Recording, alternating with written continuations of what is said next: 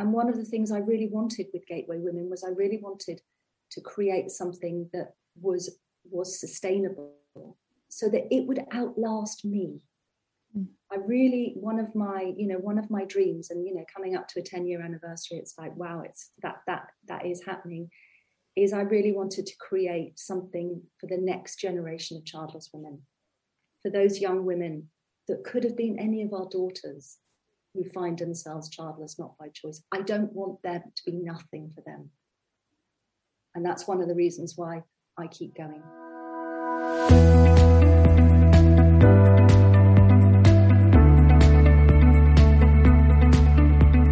Welcome to the Full Stop Podcast with Berenice Smith from Walking Our Shoes, Sarah Lawrence from After the Storm, and me, Michael Hughes from Married and Childless. If this is your first time here, our podcast is centred around supporting the childless not by choice community. And our aim is to be a focal point for that community, and with all our special guests, show you how to manage your grief and the issues specific to us, and by example show that a full and happy life can be had without those children we dearly wanted.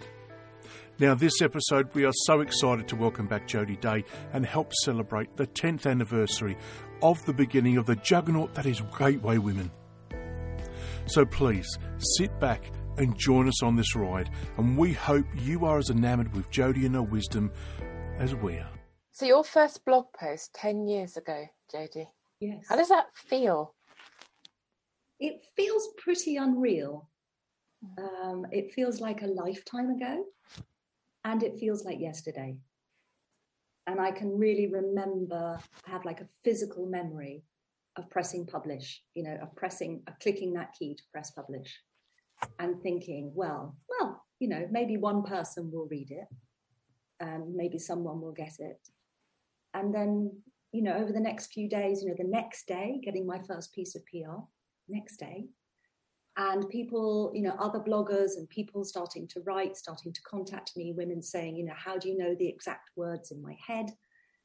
And just that sense of shock, actually, not being alone when I felt so alone. It was amazing. And to think over the 10 years, what Gateway Women is now, I didn't have a plan for this.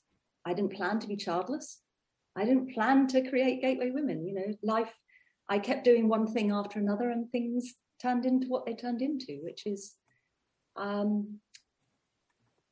can't quite believe it. And I have to get used to the fact that what Gateway Women means to other people and sort of what my work means to other people, because I find that quite hard to take in because I'm just doing what I do. And I don't always realize the impact it has. Because you started, you did the course with John Williams and the Ideas Lab. Yeah, it's fantastic. I did the 30-day challenge with him as part of Screwwork Let's Play, and my intention was to build the sort of the blog, post my first blog, and get a public talk booked. That was my 30-day challenge. And I didn't, and deliver a public talk, I think it was. And I managed to get the talk booked and the website built and launched. And it was really helpful having that accountability. I was also doing a mentorship program with John Williams, a different John, which was like an inspired entrepreneur for people who were creating sort of heart-centered businesses. And that was going on in the background as well. And they both really helped me because I was at such a low point in my life. At that point, I had, my marriage had broken down. The relationships after my marriage hadn't worked out. I was dealing with the fallout of narcissistic abuse from a partner, who had also sort of torpedoed my career. So financially, emotionally, spiritually, physically, in every sort of way, I was at rock bottom. And it is not the place where you think, hey, I'm going to start a global organization. Getting out of bed was a win for the day. And I had no confidence at all. Childlessness really took my confidence from me, because it felt like every decision I'd made in life had ended me up in the worst place I could possibly imagine. And also that none of the things that had got me through difficult situations before seemed to work. I'd been through quite a lot of challenges in my life, and I sort of had kind of come through them, and yet nothing seemed to help me through the devastation I was experiencing around my childlessness. I just seemed to be digging a hole and getting deeper and deeper in it. Yeah, I can empathise with that. I think the audience, I'm sure, will be part of, hopefully we can get some responses on social media to this, but I remember when I first discovered Gateway Women, that was way back at the start, and it was via BB Lynch. And you remember those moments, they're just something you think, oh, there actually is other people, other women out there like me, or who share those feelings as well. Because up until that point, the only experience I had of people who were childless was standing in this ridiculous big ballroom at Bourne Hall with the expectation that I would walk out of the doors at some point with a child, with a positive pregnancy test. And so I didn't know anybody. I knew absolutely nobody. Me too. At all. Me too. Yeah. And it's hideous. It's absolutely the worst thing. I think the loneliness just makes that recovery from grief so very difficult. So to have the courage when you're at rock bottom to say, right, okay, I'm going to do something about that, and to create and do what you did, all of those things to build what you have. I mean, did you ever anticipate Gateway Women being as big as it is?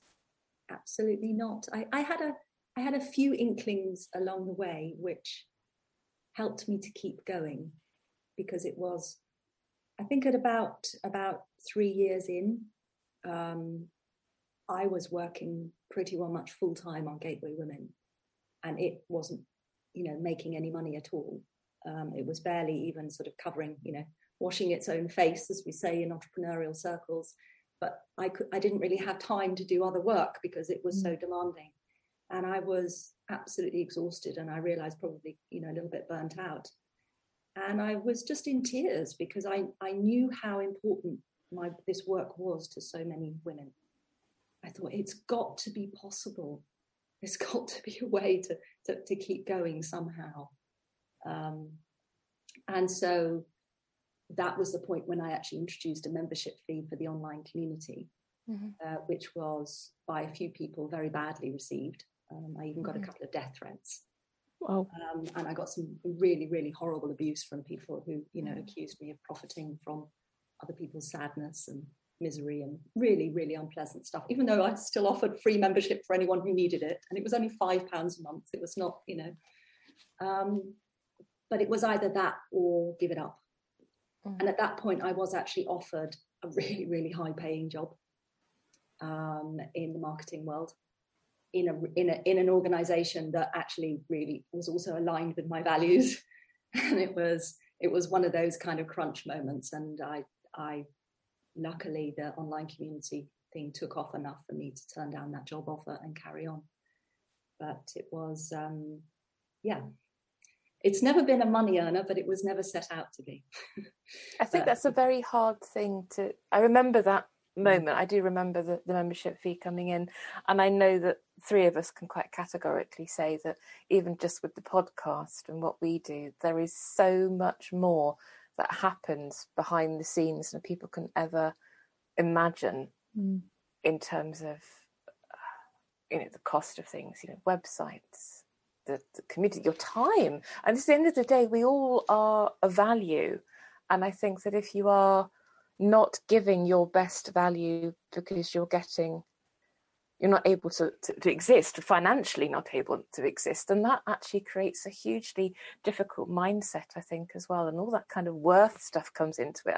I mean, I'm riffing here, so I mean, I refer to both you and Sarah for the wisdom on this, but it is that kind of a vicious circle, and it's a hugely big decision to make, but I think it was one that you had to make. There was no choice with all of that, and I think it's one that people have had to make in difficult situations when support is provided, are we looking at a plan B? I mean, look at all of us who had plan Bs, Yeah. but plan Bs that have come from Gateway Women. So many of us are testimony to say, okay, I changed my life and did a blah, blah, blah, because actually Gateway Women, and so it deserves credit for the support that it gives. We wouldn't be here. I would not be here on the podcast if it wasn't for Gateway Women. I wouldn't be a counsellor if it wasn't for Gateway Women, because I came along for that weekend, 2015, I think it was. Reignite weekend, yes. Yeah, I was cool. I was talk about rock bottom. I was. I remember you at that weekend. I can see where you were sitting with your back to the window. Yeah, I remember your presence at that weekend. Yeah, that's mad, isn't it? It's like, it seems so long ago, but I remember Googling for help, and all I could find was Gateway Women. That was it. That was all there was. And then I came to that weekend and broken. And then afterwards, it's like, bloody hell, there is more. There is more to this. There are people out there. So can you imagine if you'd gone for that marketing job? That's like sliding doors moments, isn't it? Yeah, and I think a lot of wonderful offerings for the childless community. What I saw over time was a lot of great things started, and after a couple of years sort of petered out and then disappeared, because the demand for them was so high, and the emotional labor and the financial cost and the hidden costs of providing that started to become too much for the person who had created it. Also, that person often had achieved a lot of their healing through doing this. And so they kind of moved on, and the structure and the support and the community that they built sort of was lost. And one of the things I really wanted with Gateway Women was I really wanted to create something that was sustainable so that it would outlast me. I really, one of my dreams, and coming up to a 10-year anniversary, it's like, wow, it's that is happening, is I really wanted to create something for the next generation of childless women, for those young women that could have been any of our daughters who find themselves childless, not by choice. I don't want there to be nothing for them. And that's one of the reasons why I keep going. That's incredible. I mean, you're right. It takes so much personal strength, doesn't it, to keep something like that going? Because it's not just the time, as Berenice sort of pointed out. It's everything else, and sometimes it is your healing as well, and that costs a lot, doesn't it? So, for those of us that are following behind in your footsteps, what's one of the best life lessons you've learned through Gateway Women so far in the last 10 years? Do you think? Well, we've touched on a couple of them already, and I think the most important one is that this is grief. That you're not crazy. You're grieving. The devastation of childlessness, and the way it was resistant to any of my kind of techniques for getting myself out of a hole was because it was grief. But I didn't know it was grief. No one knew it was. Dr. Google didn't know it was grief. The therapists and doctors I was seeing didn't know it was grief. It wasn't until I was doing my psychotherapy training and I was doing a part of my training on bereavement that I realized, hang on a minute, this is very familiar. And I went home and I mapped it against my own experience, and it's like, fuck, I'm grieving. And that was enormously important for me. And I still feel quite emotional talking about it, because it was really important for two reasons. Number one, it meant I wasn't going mad, because the internal reality of grieving cognitively is so confusing. I was becoming so unrecognizable to myself at times that I was really worried. I thought, well, maybe this is my new middle-aged personality, I often didn't feel like myself. And also the second reason was because I didn't understand how, but I knew that grief was a process. I knew it was something that people went through and came out the other end of somehow. I didn't know how, but I knew that one day this would be over.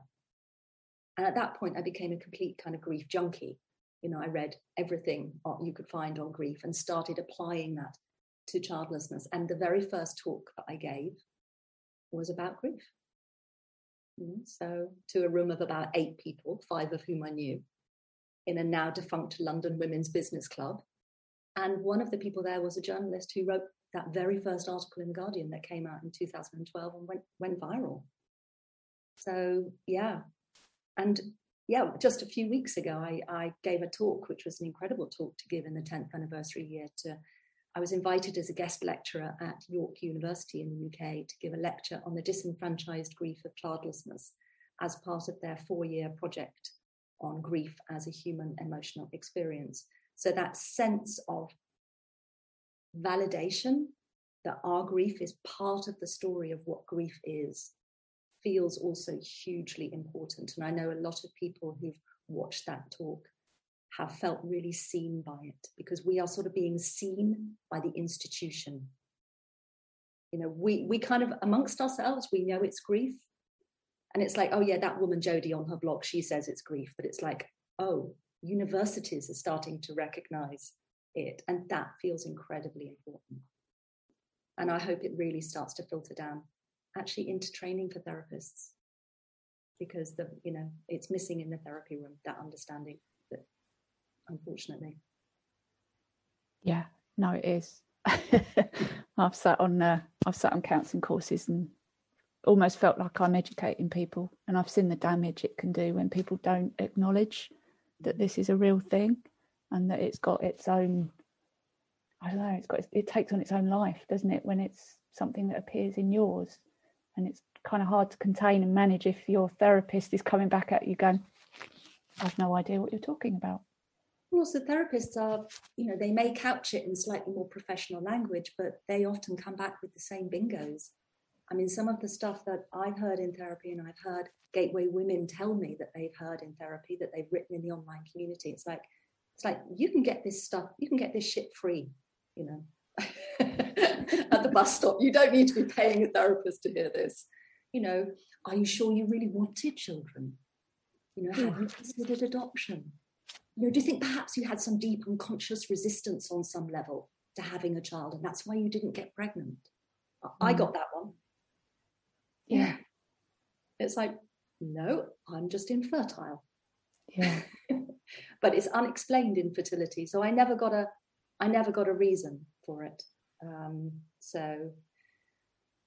But if you were educated in pronatalism, you would be able to, even if you had that thought as a therapist, you would hold it back and you'd go for the next thought.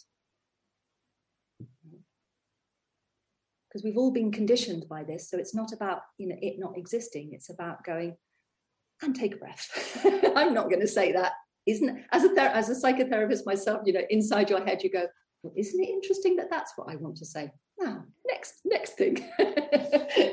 You learn not to say things you think. Yeah. I want to take it on a different track, if I may.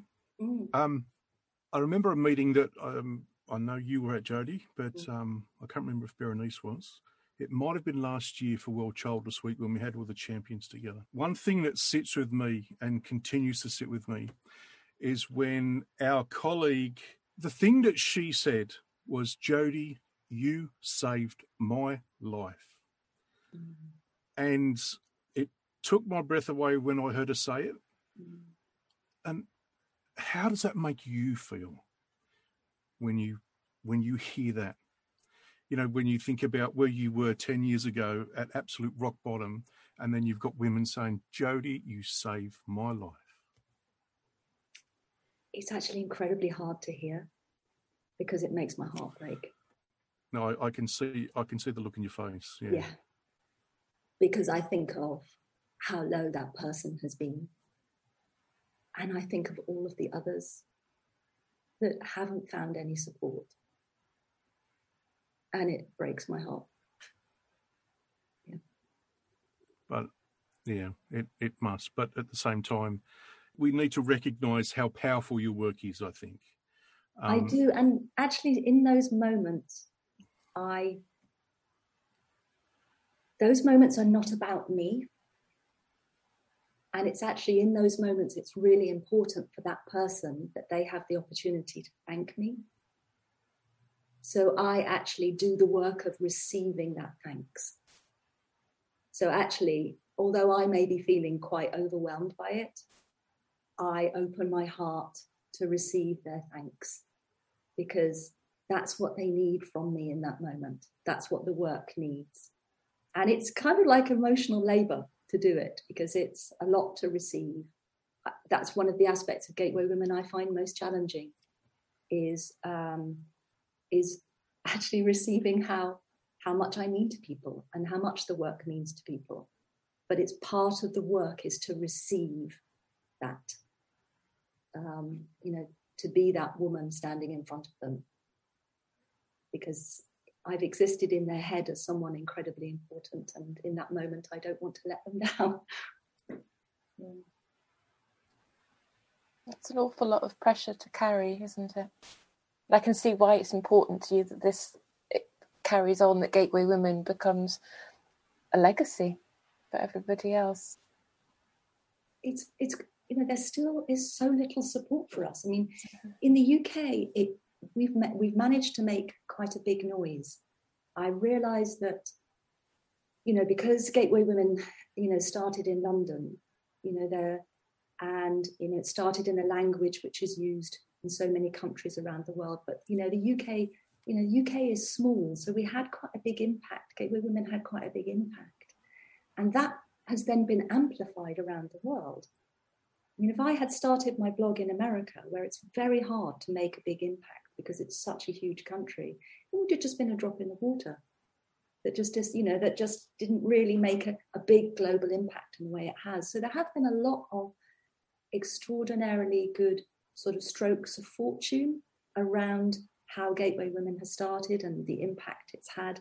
And I'm so incredibly grateful for that, that I was that person at that time.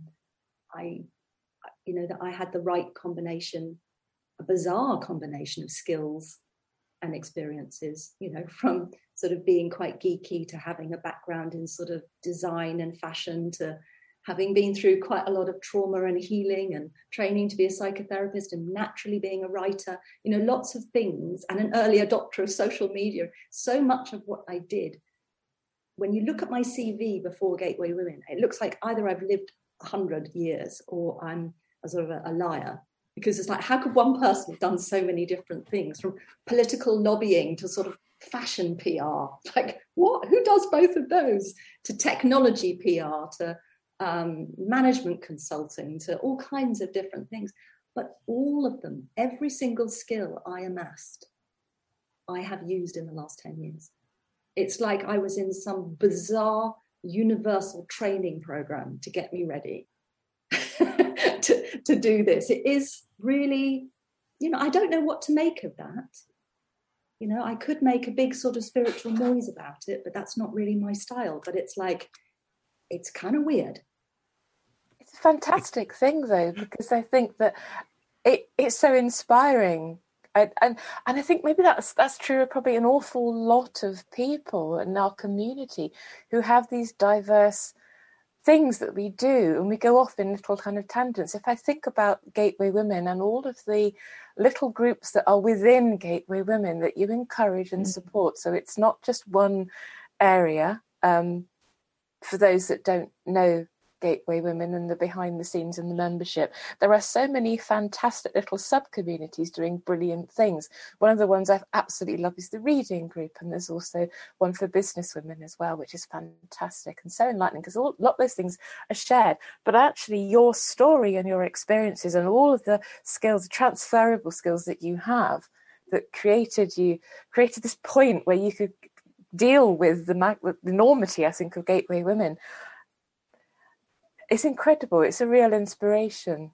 Because as someone who also has a particularly kind of like, oh, what did I do that for on my CV? And at some point you come back to it and think, oh, actually, that was probably quite useful. I remember that now. It's probably the longevity of our lives as well. And you think, there's a fluidity about that and a meaning and a purpose that gets us to the places perhaps where we are right now.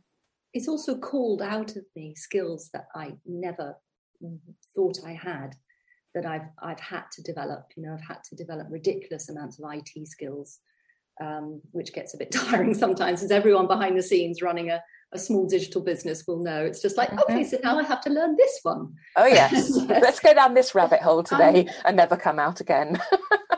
for example, public speaking. I am not a natural public speaker. I am not a performer. Doing my TED talk was the most terrifying thing ever, because that was the closest to performing, because I had to learn my talk.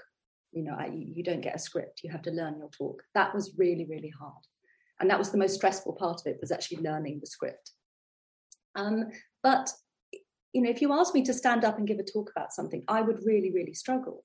But the reason I can do it for Gateway Women is because it's not really about me.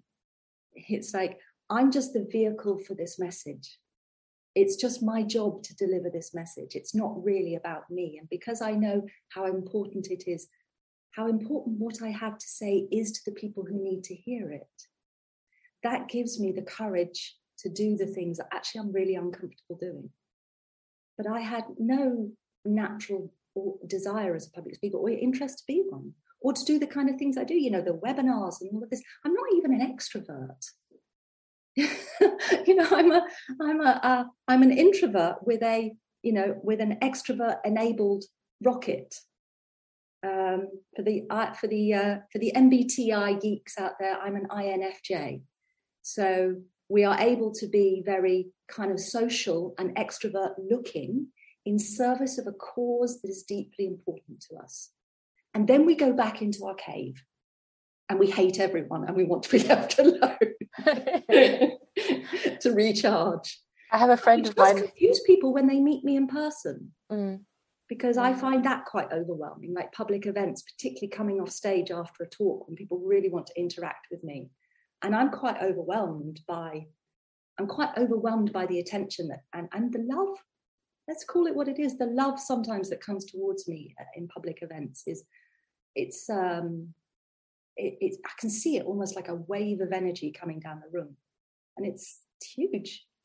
When we were at Fertility Fest a few years ago, the one in the Barbican, and one after another, the performers on stage got up during the There's More to Life Than Children Day. And there were about 10 presentations that day. And apart from Benjamin Zephaniah, everyone who stood up mentioned Gateway Women, all my work, or something to do with Gateway Women as part of their journey to being on to doing what they were doing on the stage that day.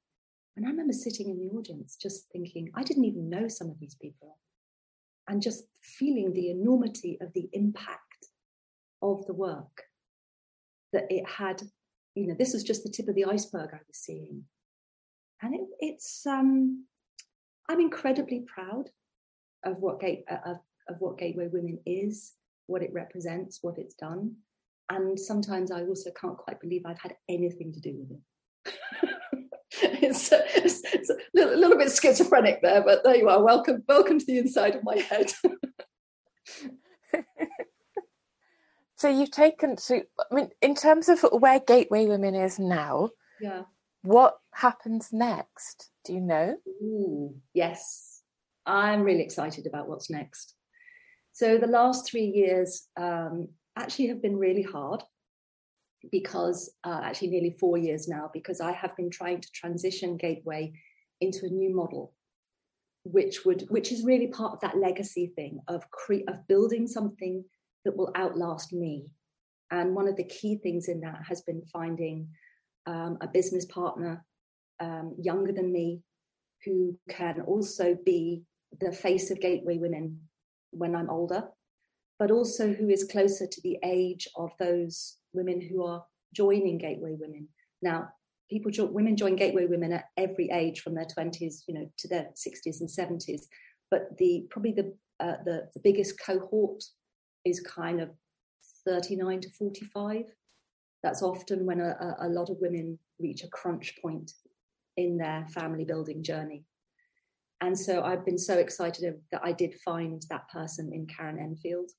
And, she's now Gateway Women's operations director, and she's, becoming more and more the face of the younger part of Gateway Women and carrying the load with me, because carrying Gateway Women administratively behind the scenes is a massive amount of work.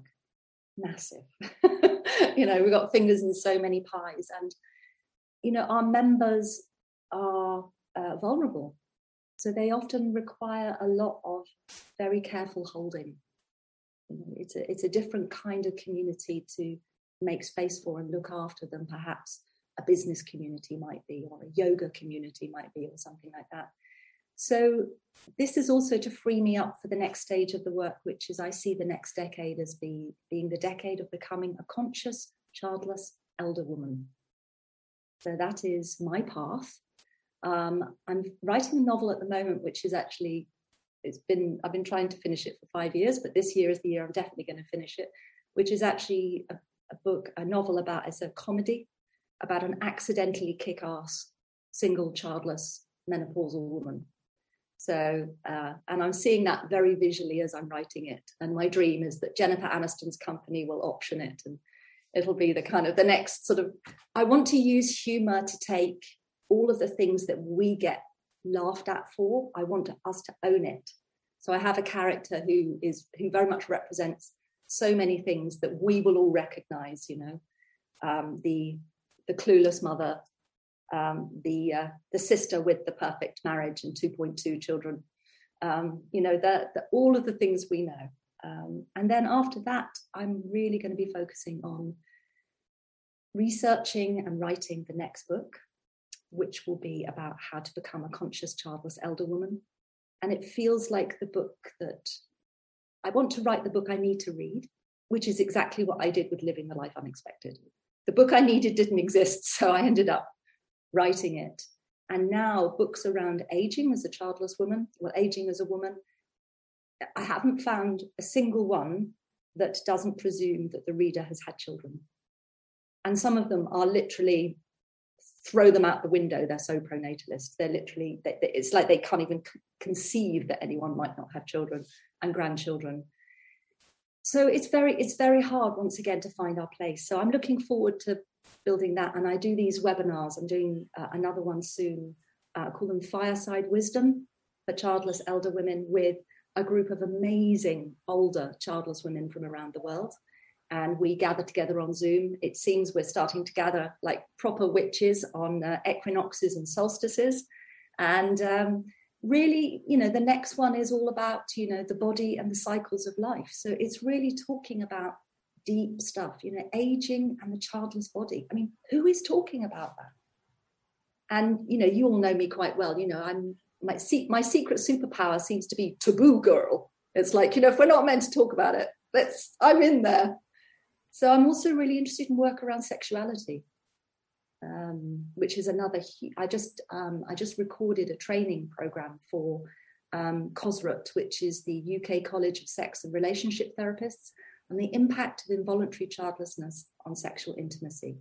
This is the first training for therapists, couples therapists, on that subject. Nothing else has been done.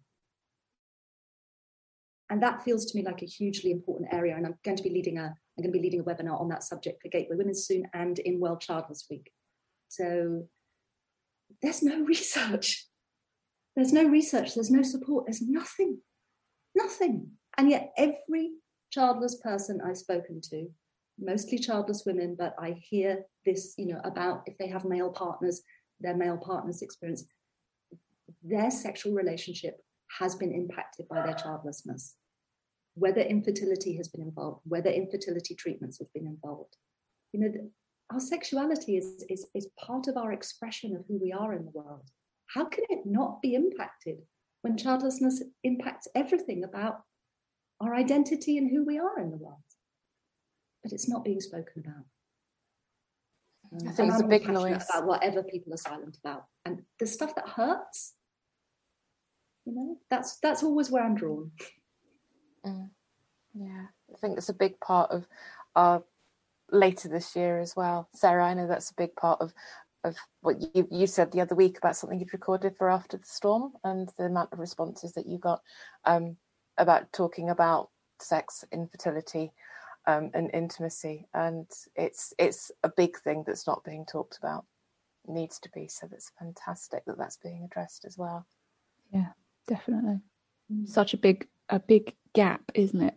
I talk about it all the time, sex ed, even at school, that marginalisation starts there, because once you find out you can't have children for whatever reason, you're no longer normal bunny ears.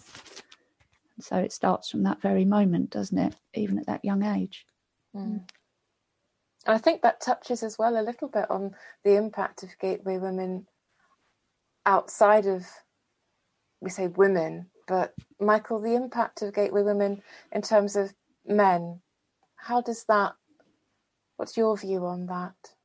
If I'm honest, I feel like I've got to make sure I get this out the right way, but there is no doubt that Gateway Women has made a profound effect on our community. Absolutely no doubt. But as a guy who's immersed himself in this community, I feel like it makes me feel like an outsider, where there's this massive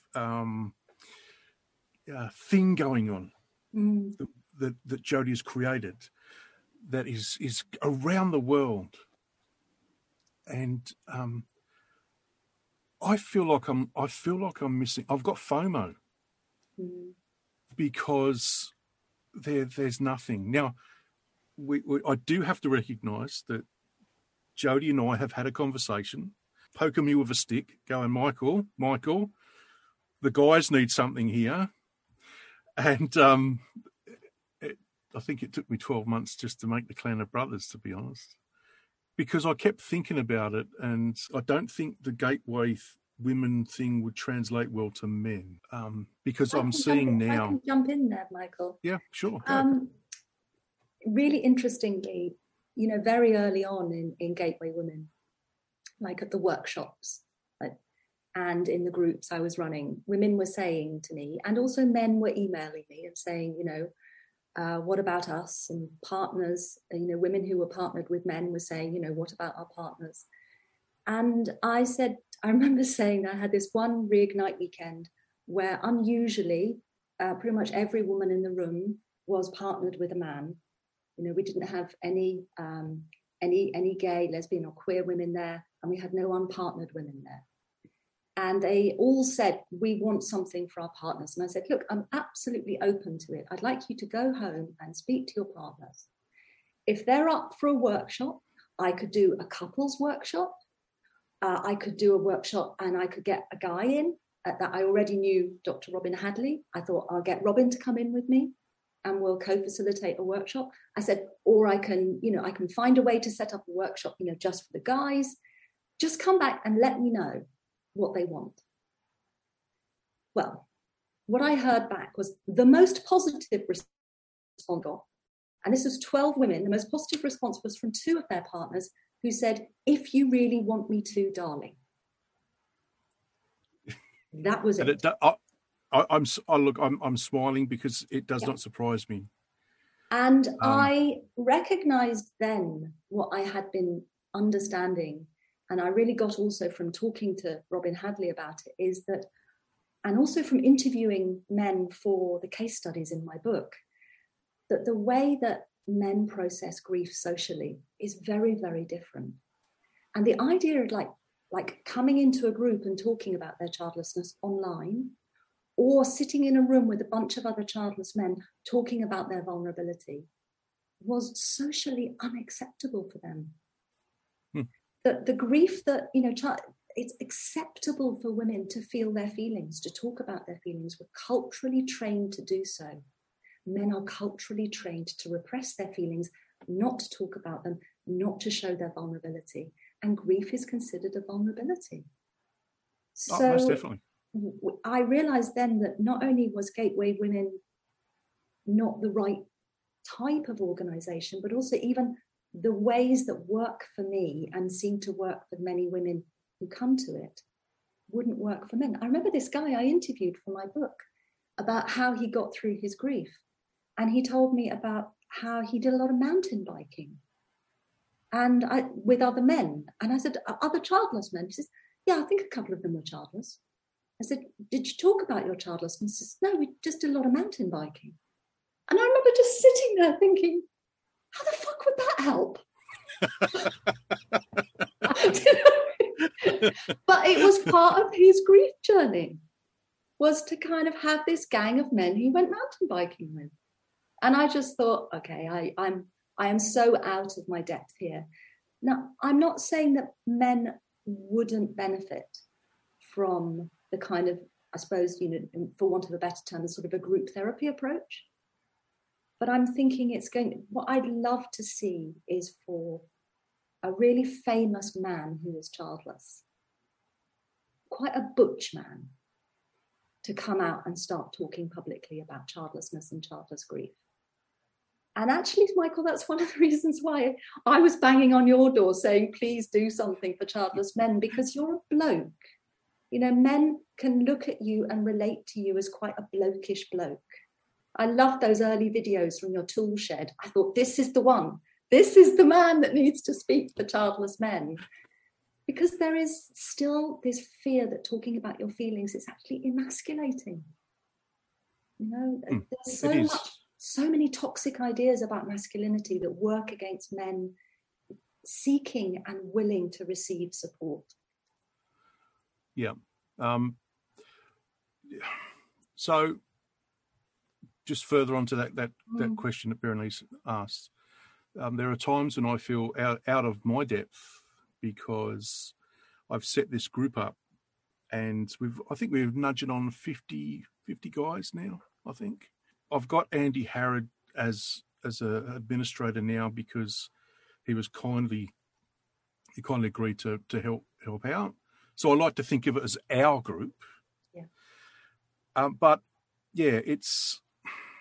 I gave him a few nudges as well, by the way, Michael, over the years. Yeah, I know. She's told me. But yeah, so what we're finding is guys dip in and dip out when they need it. One particular man comes to mind and he says, what is my purpose in life? Why am I here? And then, of course, all the guys rally around him, because they've obviously seen he's had the strength to put that out there, and they rally around him. And Sarah Roberts' husband actually put it really well. He said, sometimes you just need a place to belong. And I think that, that's what we're doing at the moment. It's just giving guys a place to belong. It's a slow burn, but we have a chap who's actually going to write a book on childless men. Fantastic. It's so needed. So there's a lot of guys now getting behind him, giving them their experiences. So, yeah, look, it's a slow burn. I just wish I could bloody retire. You'd like to retire and focus on supporting childless people? Yeah, you'd like it. Yeah. Well, just so you know, if you do that, you will never bloody retire. Yeah, I don't think I'm ever going to get to retire. Just to wrap that up a bit, Michael, I think when you said it's a slow burn, it's still a burn. And I think men have got another layer to get through, a very, very big layer to get through before they can get to opening up and receiving that support and talking about those things. Yeah. And it is absolutely groundbreaking that you've got that group, and I'm right behind you. And any support Gateway Women can give you to support those Gateway men out there, I stand ready. Thank you, Jodie. Yeah. Thank you so much. I really appreciate that. Okay? Yeah, I'm all right. Yeah. Okay. Yeah. We wouldn't have a podcast if there wasn't Gateway Women. No. I think we probably ought to put some testimony perhaps to Jodie, who's joined us today, to say how much I think it affects us. Tingles all over. Well, we wouldn't have a name if it wasn't for you, because way back when we had this idea, podcast. What do we call it? There we are. And full stop emerged. And that was your idea, Jodie. You named us. Well, thank you for starting the Full Stop podcast, because it was one more thing I didn't have to do. You could just rock up here anytime you like, be our guest. I think we have a few people. Andy, Andy Harrod, bless you, I love you dearly. I think he does like his vocal piece as well. We have people that are just, can we just go have an episode? Because I think it's just, yeah, that's fine. Rock up, it's fine. We always got something to talk about with people, and I think that is true. It is an awful lot of work to do, but I think that one of the things that we can do so well is to support Gateway Women, to support all of the amazing communities that we have. But there's one thing I wanted just to go back on that you mentioned earlier on, and that was about the continuing support that you give to people in the group, and also with the work, and the incredible amount of resources that are available completely freely on the website. I mean, I think that's the thing to say as well, is yes, there's the membership fee, but actually just going on to Gateway Women's website and the amount of stuff that is in the resources section that people can access to get a really good idea of who you are and what Gateway Women is absolutely incredible. I mean, it's a whole day, if not a weekend. Thank you. You know, that's built up over 10 years, and it's always been really important to me that there is a lot available at no charge. And I also want to say, you know, to those coming into the community, the first month is free. And after that, you know, there are various levels of membership, including a donation-based one. Yeah. We never exclude anyone from our community if they can't afford to pay the membership. That's not what this support is there for anyone who needs it. And not everyone wants to be part of an online community. So I also like to create things outside that. A lot of women sort of circle Gateway Women for a couple of years before they feel ready to kind of, you know, dive in and really join a workshop or join a course. And also we have a lot of men who access the resources on the website, who attend the webinars, who read my book. Andy Harrod told me the other day that he read my book, changing kind of she to he, wherever he could. And he got a huge amount out of it. And that told me a lot. But also we have our webinars, you know, our free monthly webinars, which I'm calling the masterclass webinars, where I'm, you know, actually I have a lot of fun with those because I invite sort of other people who are, you know, in our world, a little bit like you do. Maybe it's my version of the podcast. I kind of get to invite who I want to get to know onto the webinar. And, you know, around singleness, around sexuality, around aging.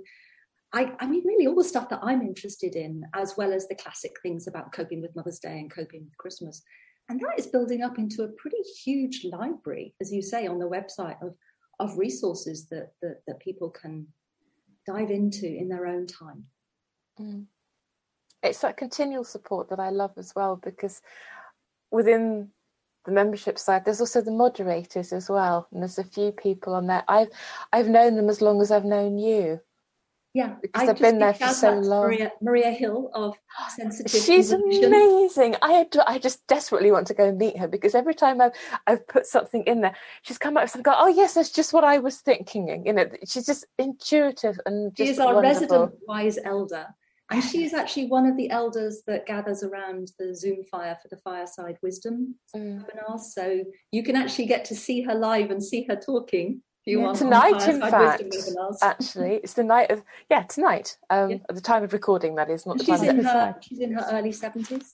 Yeah, and she's an absolute powerhouse of creativity and empathy. She's my role model. Yeah, mine too. I think she's quite amazing, and you as well, obviously. But of course you are. But yeah, there's some amazing and incredible women out there who've been given the chance to shine somewhere in the world, whether that's within the community with Gateway Women or whether it's something else. But because of what you do, which is incredibly important, when we all hit that rock bottom moment. I mean, my rock bottom moment, I have numerous rock bottom moments, but one of the reasons I was able to dig my way out of it was because of knowing that if I went into Gateway Women and I posted something, I would have a response, and I did.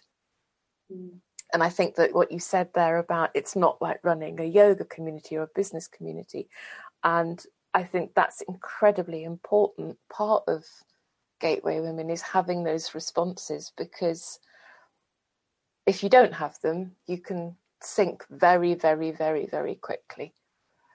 Just going in and just going, actually, I just need a bit of help, because this is going through my head and it's catastrophizing in some great big kind of thing. And I'm going to, in my case, it was kind of, that's it. The world doesn't need me anymore. And part of that route to recovery, yes, is Gateway Women and finding that strength to actually post something and say, look, actually, I need this.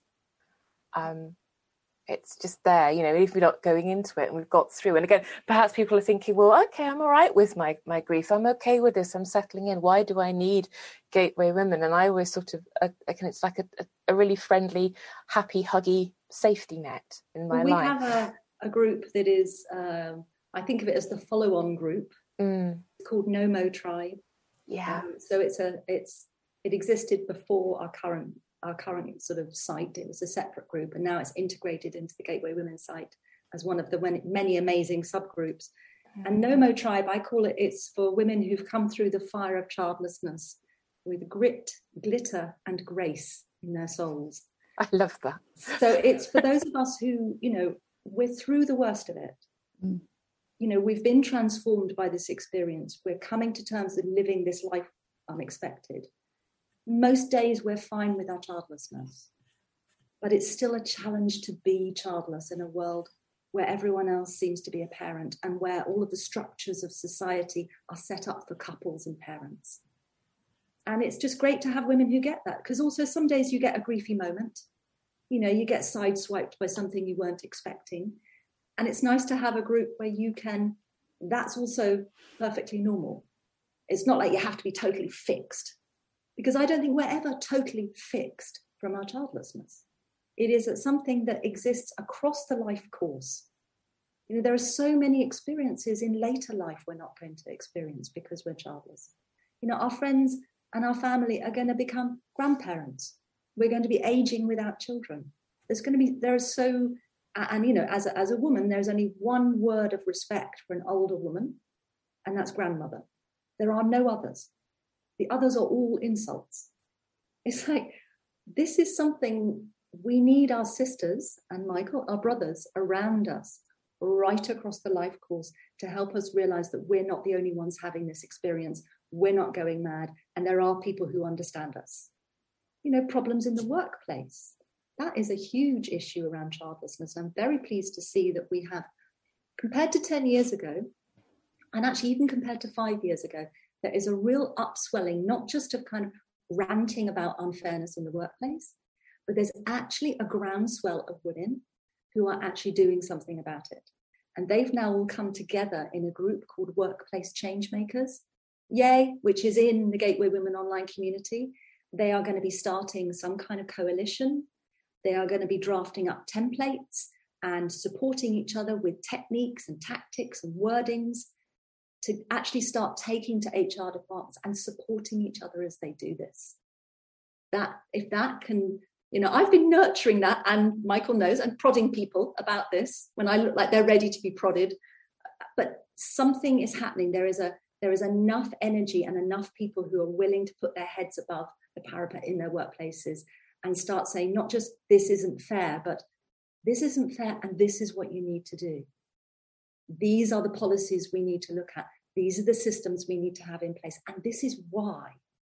And that's one of the things I've been talking about, because I think that the organizations that wake up to the lack of awareness of the diversity around childlessness in the workplace, those organizations are going to retain key talent.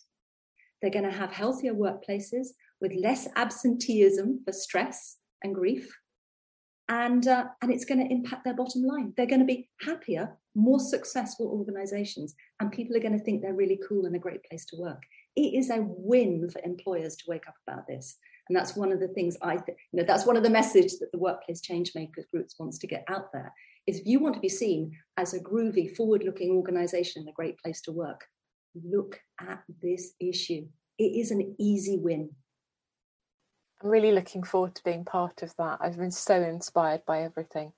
I think it's so important, and I'm hoping that from the back of all of that will come perhaps a change as well in networking and freelance communities, which are incredibly pro-natal based. Don't get me started on digital mums.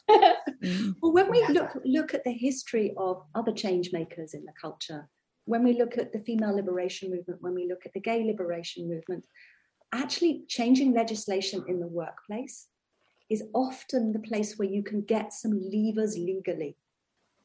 Yes. And those changing the workplace then spills out into the culture. It's actually a good place to start. Yeah, it's fantastic to see it moving forward. We're hoping that we will have the change makers onto the podcast at some point very soon. We want to do a whole thing about work. Just waiting for the timing to be right because of the tricky stuff going on here right now with COVID. But what's that? No idea. Something that's keeping me indoors, and actually I quite like it, to be fair. Not COVID, but keeping indoors. It's very nice being indoors and away from people. And I'm far less stressed doing this than I have if I was in a workplace. It's funny, isn't it? It's actually turned, don't make light of it, but it's it has given us that safety, hasn't it? We haven't got to face into loads of pronatalism, have we, at the minute?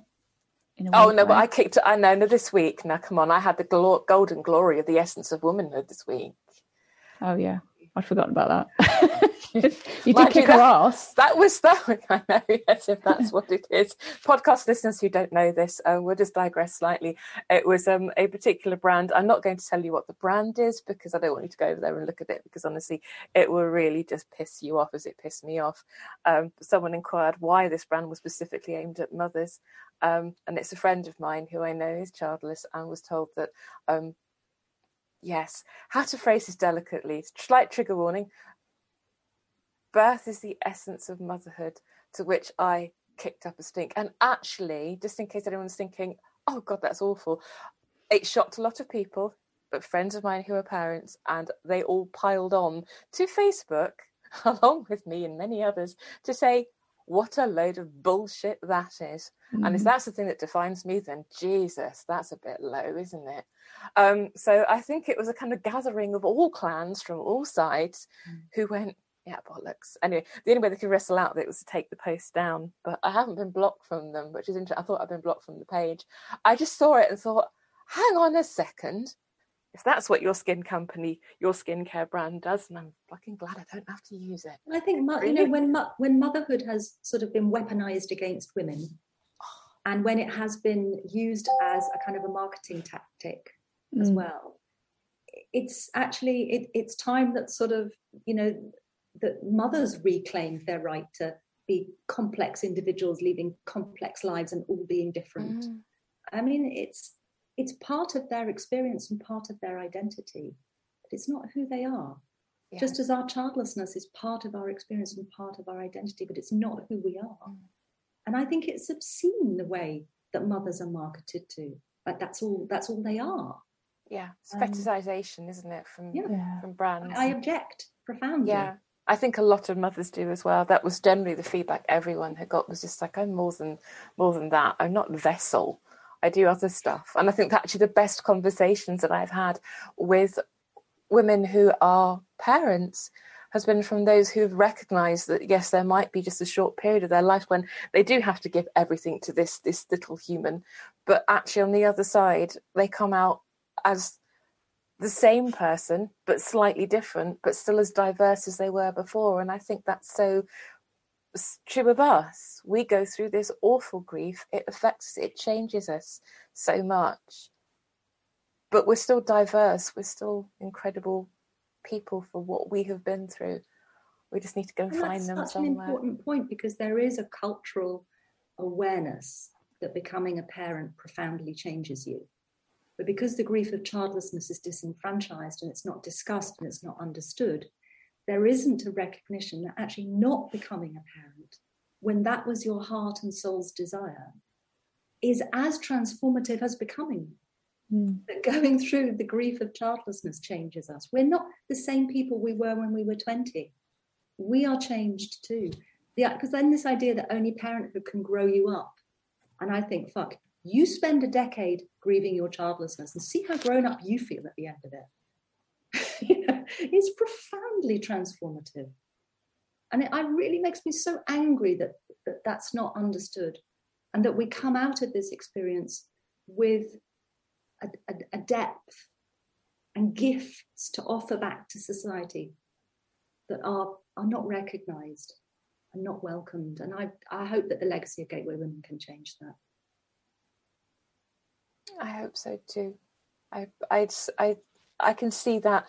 I think it's empowered so many women to actually to find peace. But I think just the redefinition of what we've gone through, I think it's hugely profound to me to know that what I had been through and what I was going through, as you said, is grief. I can give it a term. It has a thing. It's not just, as you say, me going slowly mad. Or actually worse is jealousy. Being told I was jealous of what other women had. No, I didn't want their children. I didn't want their life. I wanted my child, my life back, not anyone else's. But actually it's often mistaken as being jealousy. And I find that probably one of the most hurtful things that I've ever been told, was that I was jealous of somebody else's life, because it devalues your own into nothing. And it's so not that. No. Yeah. That's really hard, because I guess you're sort of being told that your behaviour is a character failure.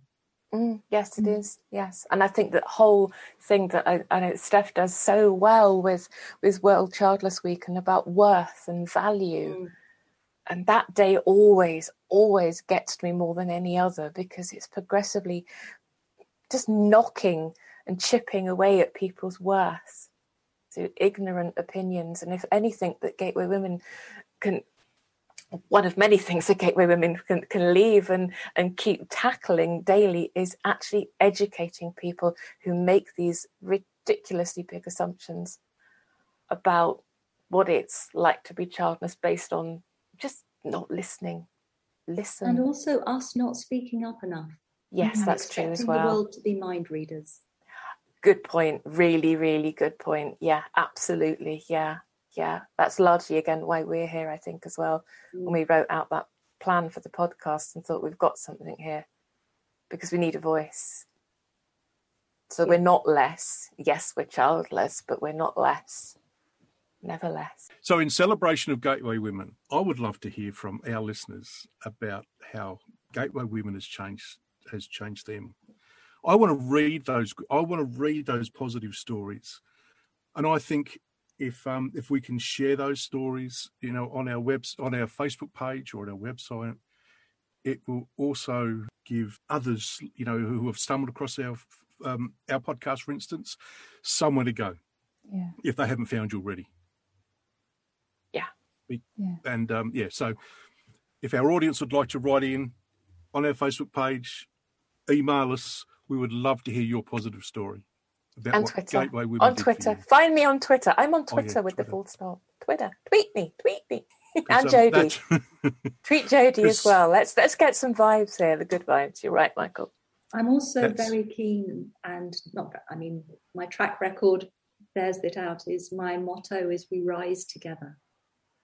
So one of the things Gateway Women does is we choose to amplify the voices of others in this space too. So if you are doing something in the childless place, please tell us about it, tell the Full Stop about it, tell World Childless about it, and tell Gateway Women about it, because we're always happy to point people in the direction of other resources, because there's so many brilliant people around the world doing things.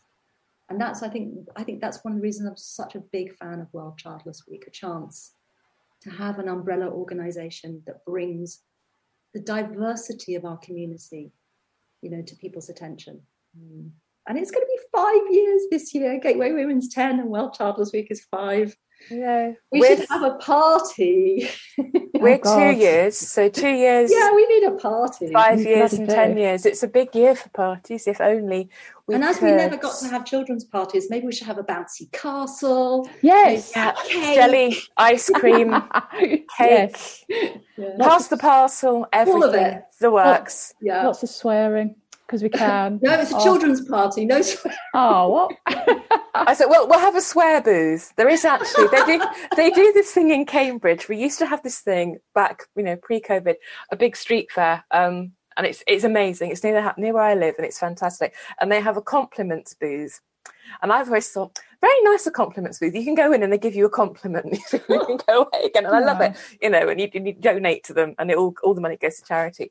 And I was thinking, yeah, it's a good idea, but I think I'll just have a swear booth. You can just go in and just go, fuckity, fuckity, fuckity, fuckity, fuck.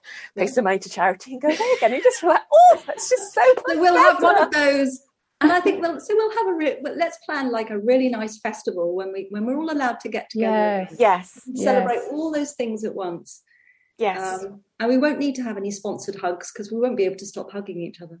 It'll be fine. Yeah, we need to plan that. We're Sarah and I are excited about road trips. Yes. Yeah, coming out to visit people. Can't wait. Yeah, we're road tripping when we're allowed to do that, and it's safe and legal to do so. We will be road tripping. It's like a competition with Michael there. So maybe we can have like the podcast I'll send you my roadshow. list so you can. That's what we're thinking. Yeah, we're thinking Radio 1 road shows. Yeah. With associated drinking and celebrating and t-shirts. Blues. Ireland then. And the trailer. We need a trailer now. We're getting quite big. Donate on Ko-fi. Anyone? I've got a lifelong. I actually want to get a camper van, and so far I have enough gifted to me from my parents for probably I think probably the steering wheel and a tyre. I need to keep going. Michael, I have a feeling I might be heading into camper van territory soon. There is again. I just have that feeling that it's coming. Yeah, Gateway Women has a section for camper vans. I love it. I don't contribute. Obviously, I have nothing much to say about this apart from that I just crush camper vans, and I found that on my my magazine reading subscription. It's just one of those strange things. Like years ago, I used to read magazines, women's magazines, and I realised how when they introduced a woman as this is, I don't know, Jill, age 40 so-and-so, with 2 children, how triggering that line got. And when I stopped reading magazines like that, which is very cathartic, I felt a lot better. And now I read camper van magazines, like some kind of like, anyway, in the classifieds, I'm there, eBay. It's going to happen. Me and the dogs. I have this vision, actually, maybe we'd need a big space like Australia, a bit like sort of Burning Man, of all the camper vans converging on one sort of desert spot for a wild weekend of childless celebrations. That would be great. We could do like a worldwide one. So we just gather in certain places, like some kind of secret kind of code. And then when childless people go bad. Yeah. I'm thinking it's a bit like the 101 Dalmatians when they all start barking. How did you get that link? Yeah, I don't know. I was thinking of films and Disney and how that you can get these sort of I can just see Archie Michael with your what's your thing in the air? What's it called? Drone thing. Sorry. I think maybe it's a Priscilla Queen of the Desert thing I'm seeing. Yeah. Oh yeah. Yes. It is, isn't it? It's Priscilla Queen of the Desert. That's what it is. One of those all over the world. Wouldn't that be amazing? It would be ace. I'd love it. That would be great. That's kind of next. Yeah. Okay, there you go. We've gone from road trip to a party somewhere to a massive gathering. To an anarchic childless festival in the desert. Yeah. We can do that. We can do. It takes me 10. I don't know how. I can't remember how long it was, Michael, that it took me to get to you if I was coming to Australia and avoiding planes.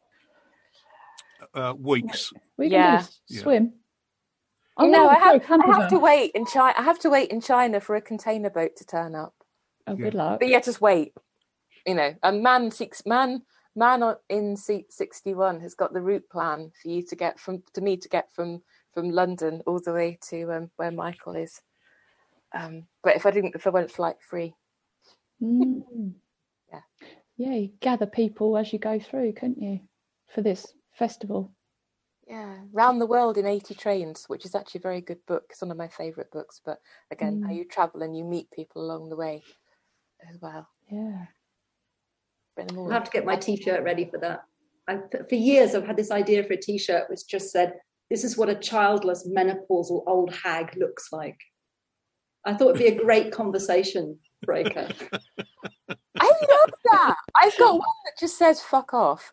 Possibly a little aggressive. But I tend to sort of wear it because it's on the back at the neckline, so I wear it with something that's a little bit lower cut, so you can just see it poking out from under my hair. And of course, if I didn't actually particularly feel like I wanted to say to somebody, I have to put my hair down. It's fine.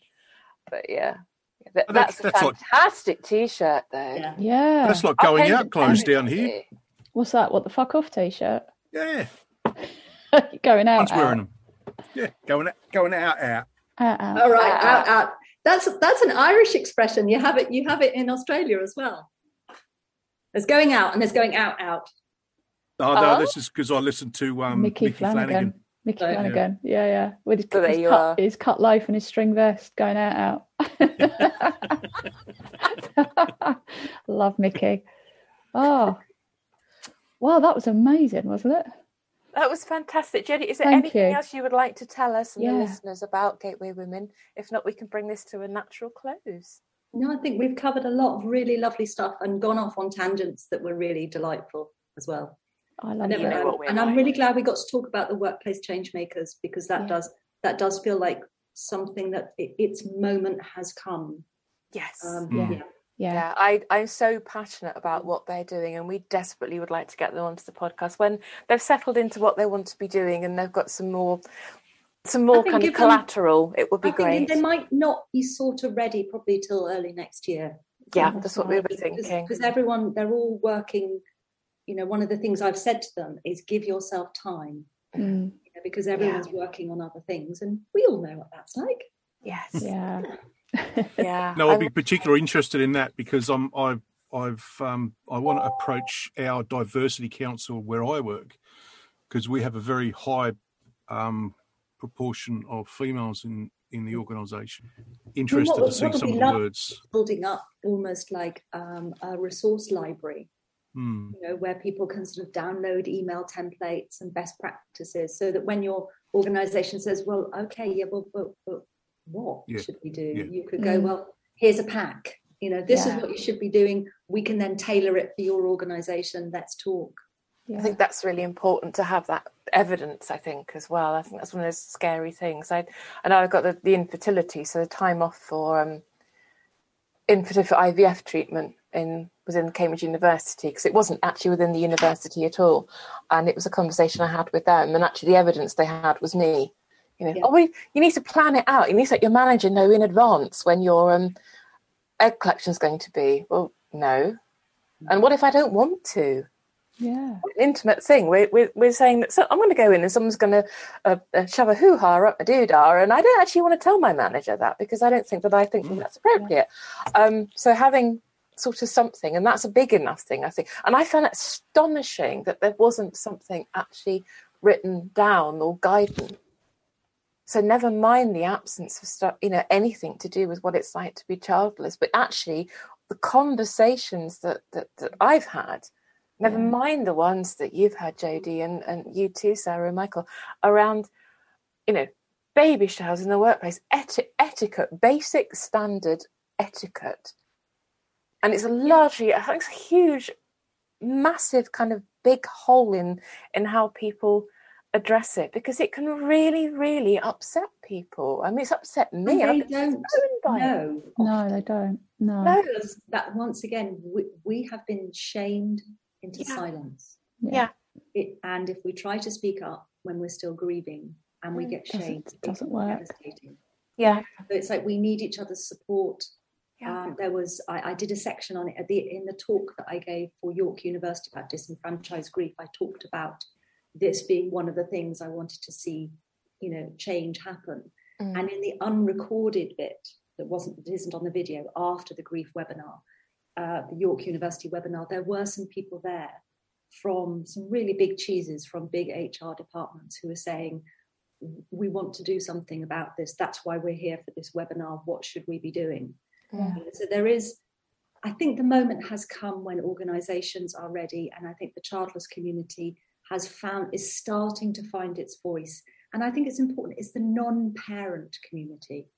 So it's our child-free brothers and sisters, and also those younger people who are hoping to become parents one day, who are being stigmatised in the workplace because they're single and they don't have children yet. You know, so they're also impacted by all of this stuff in different ways. So it's actually a huge cohort of people in the workplace that are being impacted by these pronatalist behaviours and policies. And it's time for change. Yeah, absolutely. I see it an awful lot in freelance land as well. You know, the whole idea of, you know, and yeah, I know you do, Sarah. I came off something. I paid quite a lot of money for it was Freelance Heroes networking day, and first 3 presenters all announced their parents, and then the 4th one was, and I'm expecting a child in so and so, and you'd think, oh yeah, okay, that's great, but actually I'm sitting here alone in the room that is was going to be my child's bedroom, working from home. And I'm not even sure about that. It's not considering those demographics or assuming that massive assumption that comes, I think, from freelancing, where it's assumed that the reason that you are working for yourself is because you had children and you want that flexibility. You know, why on earth would you ever otherwise be working for yourself? And it has to be. I think it's starting to change, but it's still, I find it incredibly pronatal, particularly with homeschooling recently as well. It's been, you know... we better not start that conversation. No, let's not, because IWD got completely hijacked by the fact that the children were returning to school and all these amazing... When I typed into LinkedIn something I wanted to write about IWD, LinkedIn actually, the algorithm suggested that when I tagged it as IWD, I also put in parenting. And I thought, well, there we are then. Even LinkedIn's algorithm. International Mother's Day, yes. Yes, exactly. Yeah, that's what it felt like this year. I think I think, for my mind, is on my hit list to target, because I don't think there's enough voices in that. I think Jessica was part of it, but I don't think there was many women who were childless was part of it, and that needs sorting out. That's not good enough, in my opinion. So none of us are retiring by the sound of it. Never. No. Never. Fight goes on. But then... amazing, because actually there is us all going in to our next phase of our lives, and I can't wait for your new book, Jodie. Aging as a childless woman, I think, is just so important. But isn't it so wonderful that Aging Well Without Children read news this week? Absolutely made my day that AWOC is what did I miss? Coming back. Yeah, they're coming back. AWOC are back. Yes. Aging Well Without Children has just registered as a charity, and Kirsty is reforming the organisation as a charity, and it is coming brilliant. We need to get them back on the podcast too. We really do. So exciting. I'm thrilled to bits for them. I know that she just, when she was on the podcast, all of our guests for that episode were so passionate about what they believed in, and it is something that affects all of us. And the pandemic, I think, has really woken up a lot of people to how ageist our society is, and also how much the care you receive as an old person is massively influenced by having a younger advocate rooting for you, and that if you don't have that younger advocate there, you are very, very vulnerable. Oh yeah, tell me about it. And that's something Gateway Women wants to do something about as well, because as our community ages and younger women are coming in, I have this vision of kind of older Gateway women being mentors to younger Gateway women, and those younger Gateway women, those relationships maturing to become advocates, so that actually we can have cross-generational advocacy and mentorship to help produce those relationships that have the level of trust in them, where someone could advocate for you when you're old and if you become vulnerable. I think that's incredibly important. It's something that I know the three of us have talked about behind the scenes, and also I think with Kirsty as well. And we have to do it ourselves. No one's going to do this for us, but I think we can change the culture by doing it for ourselves in profound and important ways. We need to kind of model how to do this and show society how it works, and then they will adopt best practice. Just as now heterosexual couples, want to be able to have civil partnerships because they can see the value of that. But that right was won for people by those people in same-sex marriages, and things like that. There's lots of things. Outsiders can be very powerful forces for social change.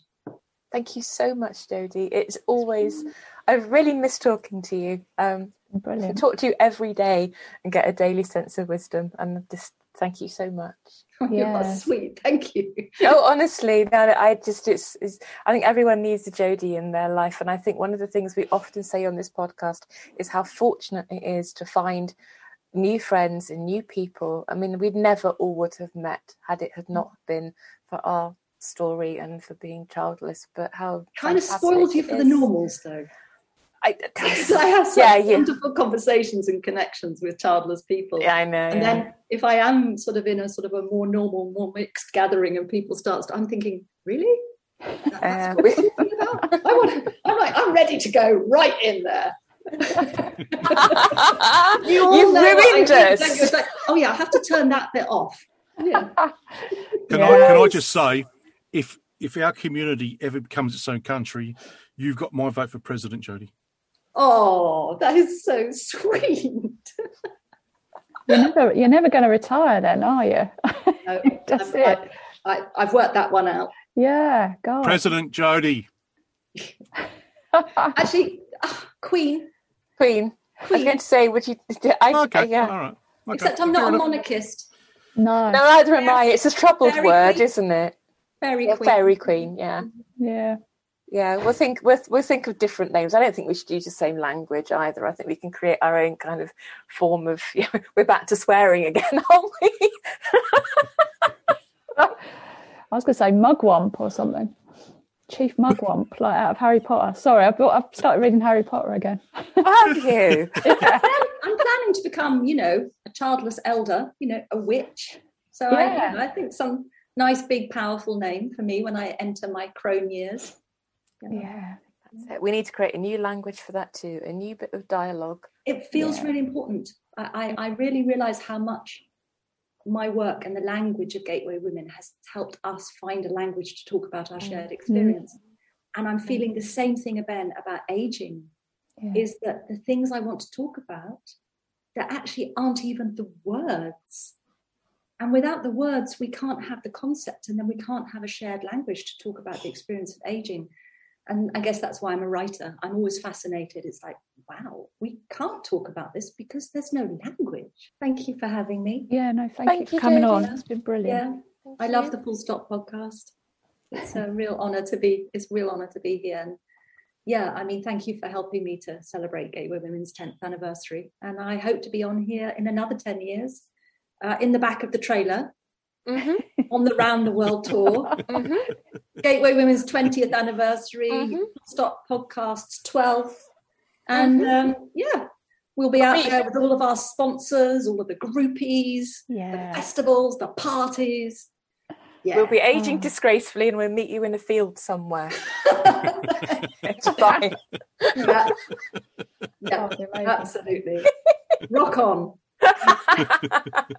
Lots of love to you, Jodie. Yeah. Thank you so very much. And thank you so much. Thanks, Thank Jodie. you. Take care. Thanks, Jodie. Always lovely to talk to you. Bye. Bye. And that's where we're going to have to leave Jodie for now.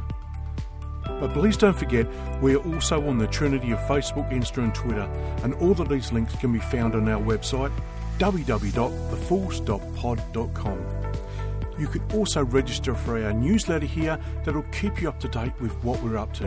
We would also appreciate it if you could rate us on the platform you are using to listen to the podcast. The more ratings we get, the wider our spread and the more of our community we can reach. Now, we'll put all Gateway Women's details in the show notes. If you'd like to be a guest on our podcast or have a burning issue you think our community should be aware of, you will find a form on our website where you can fill in and give us the details. Now, don't forget, we love hearing from our audience, so please drop us a line at any time. And as always, it's important for us to let you know you are not alone.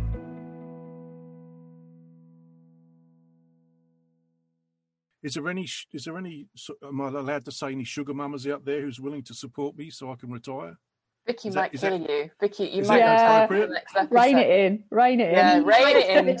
You'd like to retire and focus on supporting childless people. Yeah, you'd like. Well, just so you know, if you do that, you will never bloody retire. Yeah, it's I don't think I'm ever going to get to retire. By the way, I did get Vicky's permission to actually say that thing about sugar mamas, so don't think that just came out of nowhere. Oh, okay. Yeah. Yeah. I got the boss's permission. Yeah, we'll have a chat. But just